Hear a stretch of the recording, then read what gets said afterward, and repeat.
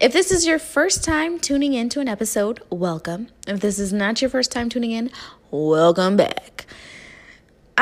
Today's episode was inspired by Myleik. I was listening to Myleik's latest podcast episode the other day, and she was talking about the lessons she's learned from the last decade.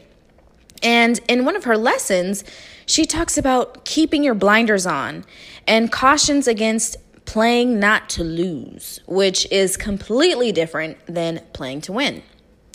She didn't go into the details of what it means to play to win versus playing not to lose, but that statement really stuck out to me, and it got me thinking about the differences between these two players. So I figured I'd dive into the concept myself and really explain the difference, and hopefully the information I shared today really provides some food for thought for you and serves as a checkpoint of sorts for you to make sure that you're playing to win. If I were to summarize the main difference between the two players is one has a thriver's mentality and the other has a survivor's mentality. When you're playing to win, it means regardless of what or who you encounter, your eyes are on the prize. You have a growth mindset, so you're always asking yourself, what's next? People who play to win are proactive versus when you're playing not to lose, you're reactive. The person who's playing not to lose is so focused on not losing that they don't have enough mental energy to think outside the box, and that's their downfall. Winning players value collaboration. They realize that alone they may go fast, but together they go far. Side note, that was a Wells Fargo little tagline, so I will always think of Wells Fargo when I hear that. But it's a relevant quote.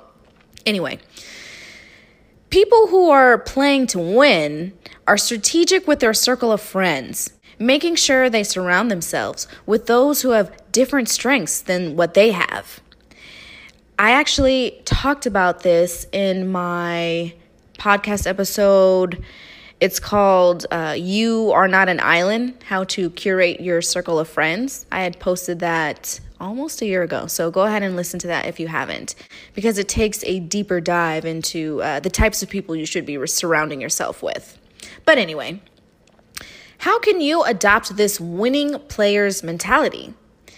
I think it boils down to three things. Thing number one, you must create an environment that maximizes your capabilities.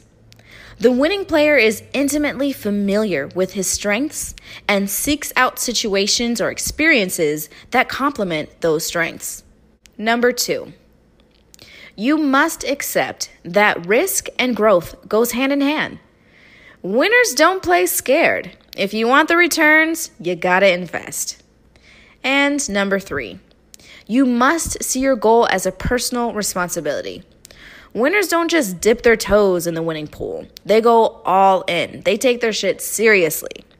When you look at your goals and go, I have to do this, instead of, oh, this would be nice, that's how you know you're playing to win. Hopefully I provided some food for thought for you. If you enjoyed this episode, you can support me in three ways. 1, leave a 5-star review. 2, share with a friend or on social. Or 3, subscribe to the podcast. Of course, I'm pushing for you to do all three. All right, talk to you later.